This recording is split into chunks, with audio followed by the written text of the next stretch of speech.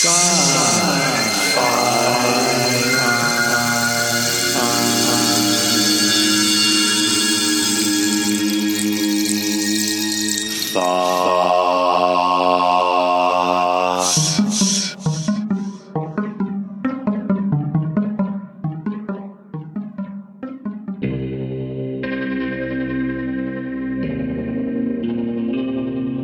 I'm Tom Doyle. I'm a science fiction and fantasy writer. I write both kinds here in Washington, D.C. in my spooky turret up here, which is actually filled with comic books now. So I'm just a bit to the side from the turret. The first episode of the Tom Doyle series is episode 128. You'll find all of those shows in the show archive. Let's continue on with this series on psychological space opera. This character has I'm going to say a condition maybe? Yeah, borderline personality disorder is a very real condition affecting a lot of people out there. And it has a wide variety of symptoms. And it's seldom, there are two things about it that are changed. It's seldom as severe on the emotional amnesia component as I'm making in the book. So it's been amplified. And it's also, in women at least, seldom associated with the psychopathy or, being sociopathic or psychopathic sort of violence levels. It is, there are men who are, which tends to be diagnosed less, but some of the men with borderline personality disorder would tend more to have the potential for violence in that condition. But Eris has, that is part of Eris's package, that she is very comfortable with violence. Yeah, it's clear from page 1 or 2. Within page 1, you're like going, "Wow, this is an interesting character," and it's kind of the character you want to keep reading because you're not sure what's going to happen.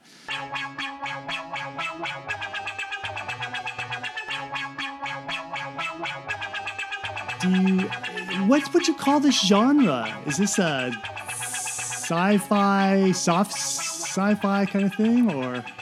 I would call it psychological space opera. Oh, wow. All right. Now, the science fictional elements are mostly hard SF. There's nano, there's this and that going on. There is, it has faster than light travel, so it's not mundane hard SF. But in general, it's the science you'd find in any analog story and any hard SF story.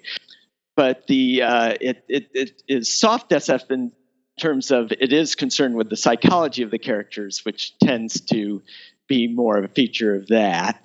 And some people call it cyberpunk for the general ambiance of that, you do have sort of these noirish class warfare and other sorts of issues underlying it. The politics, in fact, I updated with my final rewrite was in 2016, 2017. And it had been written, the first story was there at Clarion. And I don't know if you... I remember this story, Tom. When I was reading this book, I go, oh, this is familiar. And I thought, I bet Tom must have wrote a short story about this character, because I remember this character when I started, yes. So it stuck with me over, what is that? Over 10 years. Is that 20 years? I'm not sure. 17 years. So yeah, I remember it. As soon as I got it. And I think I remember some of those sentences actually. So yeah. Yeah, no, I switched it to a first person present narrative.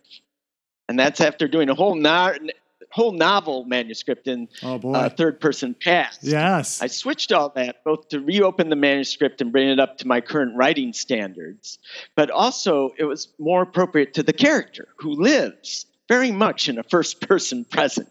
That's true. And that makes it much more immediate and much more true to her and her narrative. Let me add a little bit more to that. And because you did that, it's like it's very clear her worldview, and her worldview is really different. so because you're in her head, it's very clear the different kind of person you're dealing with here. Oh yeah, very much so. And that was that was pretty evident before, but as far as the novel drafts go, the novel stage, but it had the remove of kind of being a snarky narrator telling her story instead of being in her own snarky but veering wildly narrative. So, I don't know if you remember with the original short story, that was the first week that Jim Kelly and Maureen McHugh were our instructors. And Jim Kelly was making a big deal about how he was going to impose the blue line of death on our stories. Right.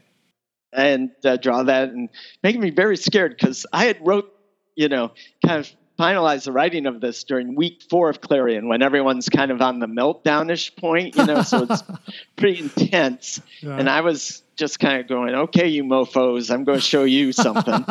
And I write this thing, and then he's saying all this, and I am concerned.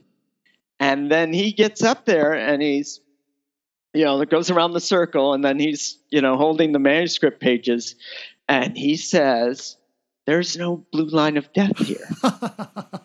This is, very close. And then he quotes parts of it, and he goes, I have some changes, don't screw it up. That means you really like the story. Yeah.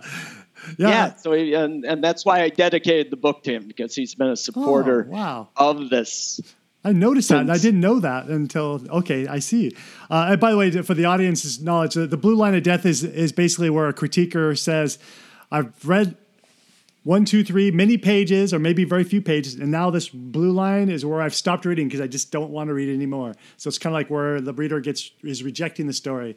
And so Jim was saying basically, if you get the more pages you can get before you get to the blue line, wow, that kind of shows your craft is, you have good handle of your craft. But Tom got all the way through the whole story.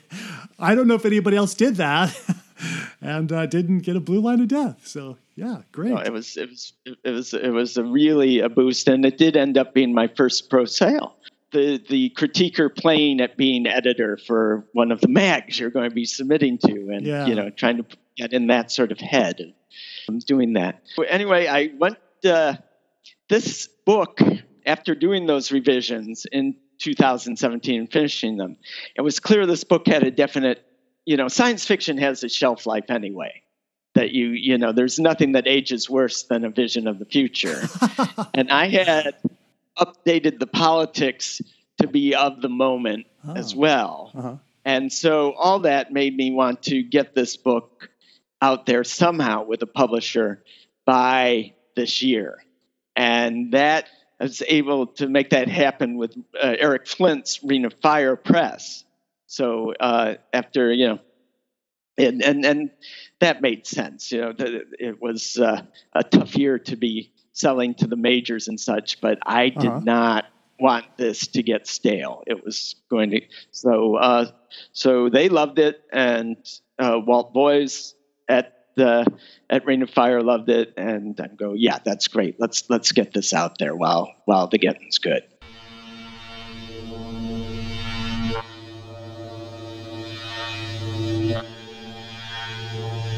All right. So Tom, why are you uniquely qualified to write this kind of story? I think I have,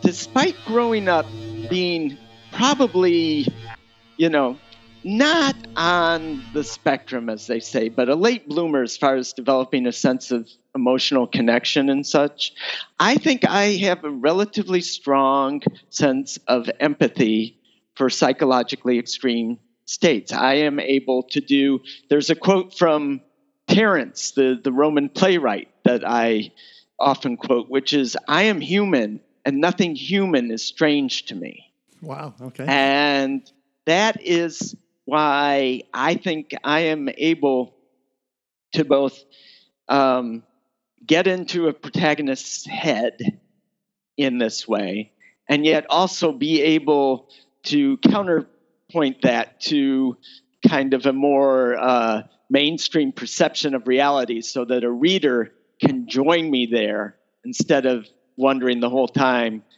what is going on here, and such, or perhaps not seeing how the external of that mindset looks to someone who isn't in that mindset.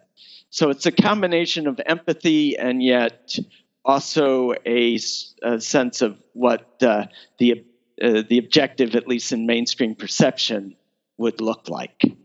I think that's the qualification. Yeah. Whether that's true, others will be the judge. But that's the story I'm telling myself about what I'm doing. I want to add to that. So you're a very rational person, and I think in an emotional context, when you encounter something that's heavily emotional, I think you would be the right person to like parse it out and come up with a rationale about why that person's reacting in that way. Because I think you probably have more of a systems thinking viewpoint, and it's probably from your training as a lawyer. You can take an extremely emotional, people upset, but you could go through it procedurally and break down what's happening. What are the arguments for and against and all that.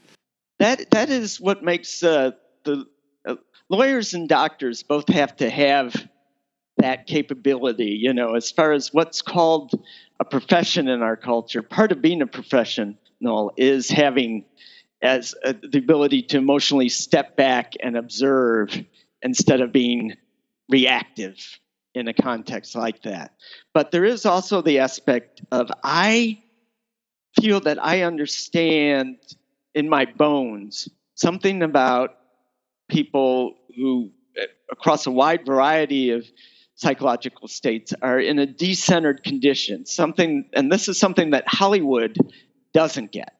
Hollywood's versions of extreme psychological states are that there's always someone at the core who is still centered, who is still this rational voice that if you could just talk to them nicely, if you could just, be nice to them and talk to them nicely, you would get to the Hollywood happy ending.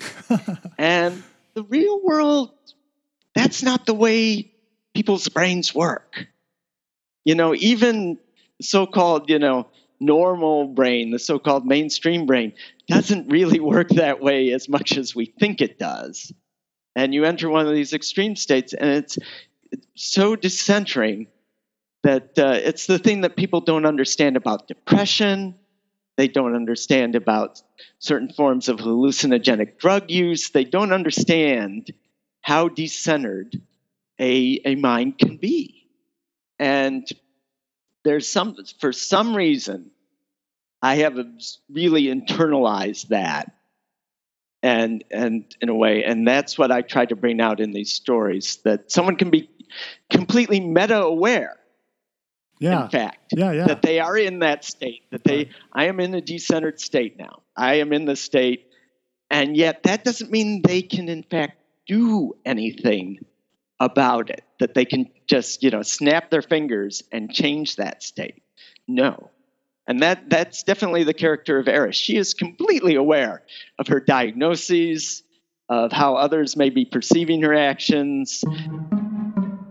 She knows all these things. It doesn't, at least for most of the book, help.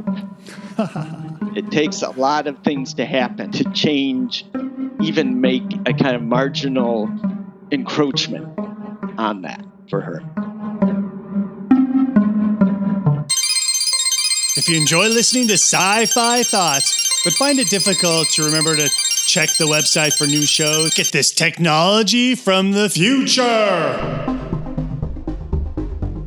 Install into your phone a podcast player. Using this, you can subscribe to our podcast feed, and next thing you know, you'll be cruising around in your car with your phone plugged in, playing Sci-Fi Thoughts, or you'll be out there jogging, or you'll be doing whatever you want to do. This is the police. Put the podcast player down. And have your ears plugged into some cool science fiction programming.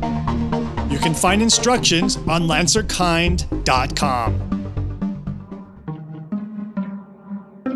So check out the show notes. The show notes will show right up there in your podcast player, and you can just tap on links that are set up so you can go to Tom Doyle's Border Crosser and order copies of that, or you can see some of his free short stories in audio, including a small press award winner called The Wizard of Makatawa. And even if you don't have a podcast player, you just need to go back to the website where you found this podcast, and there you'll see the show note text on that web page. Next episode, more Tom Doyle.